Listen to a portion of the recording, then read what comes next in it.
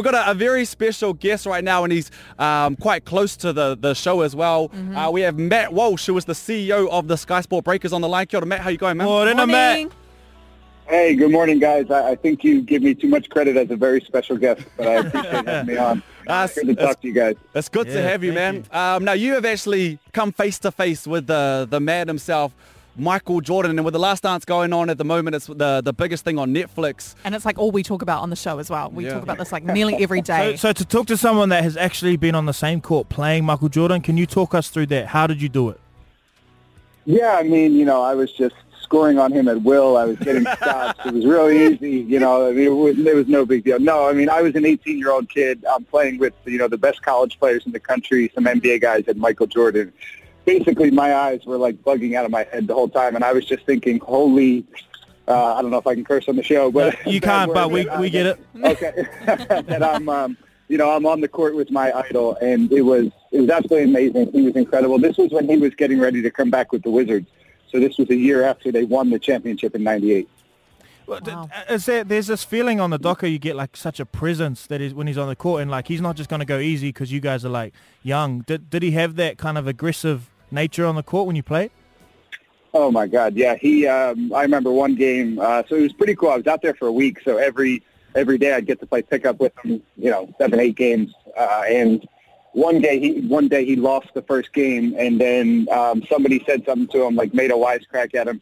And he was like, okay. And then they won just like 10 games in a row, and Michael Jordan scored every point. And I just remember like being like, this is awesome. I'm getting to see this firsthand. So it was pretty cool. What was the feeling like for you when you first walked into the gym, right? And that's the guy. That's Michael Jordan, and you're about to play him. Are you nervous? Are you excited? Like, how are you feeling?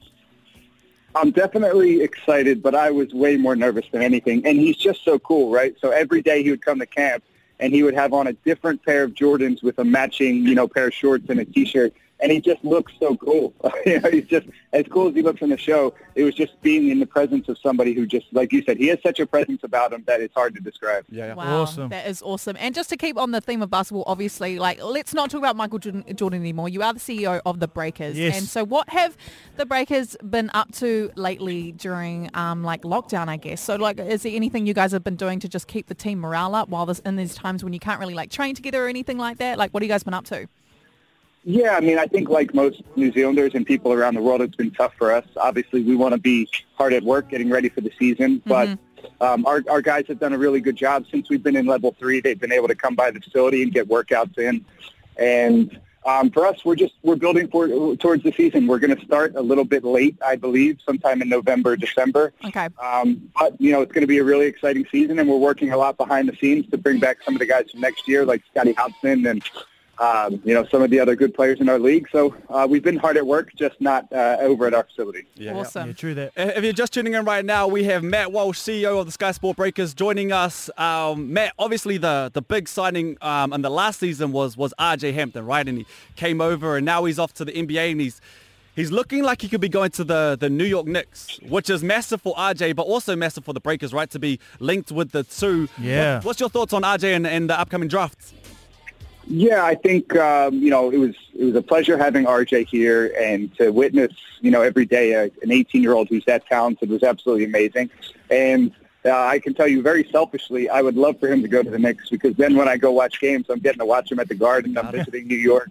I can use that new Air New Zealand flight directly to Newark. So, Love that. What a plan. Must be nice.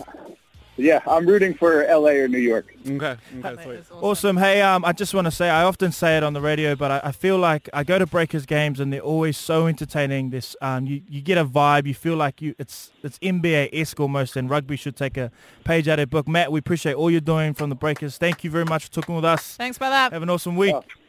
Thank you, guys. I appreciate it. Talk soon. My man.